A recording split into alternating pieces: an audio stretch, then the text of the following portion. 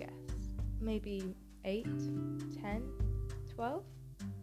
Well, boys often get diagnosed at just 2 years old, and girls? Well, it can take upwards to 40 years until they get an official diagnosis. So why is this?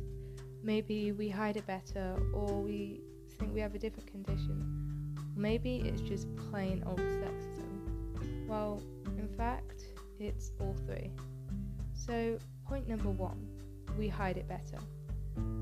That's quite true, actually.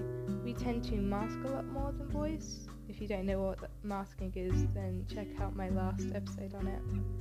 And a big reason for that is the fact that we feel like we have to be perfect. Of course, boys still go through the same amount of pressure, and especially at a younger age, guys are often just given a bit more leeway than us girls. So, point number 2, we get diagnosed with other stuff. This is the main point of this episode, as you can see by the title, because whereas a correct diagnosis can help you feel free and understood, a false one can leave you feeling trapped. So, what do we usually wrongly get diagnosed with? It's actually BPD, an entirely different disorder. Not only that, but it's a mental illness. Of course, BPD has a ton of unneeded stigma on its own, but this means we can live for a long period of time getting the wrong sort of help and even unneeded medication for it. Obviously, not every girl with BPD is wrongly diagnosed, but it's rather shocking how many girls have come out and said that it's taken them years to realise that they needed an autism diagnosis and not a personality disorder. And finally, point number 3, sexism, that old chestnut.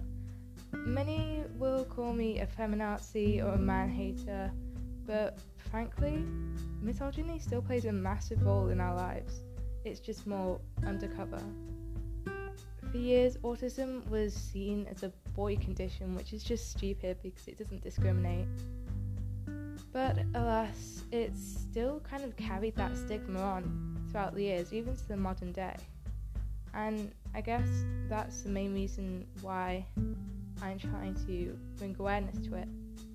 All of these factors just amalgamate into one big lump of stigma that gets lobbed at girls with autism every single day. And it really sucks. So, all of you who have helped me throughout all of this, I just wanted to say thank you. And to those who may be still confused, I really, really hope you can find a way to educate yourself.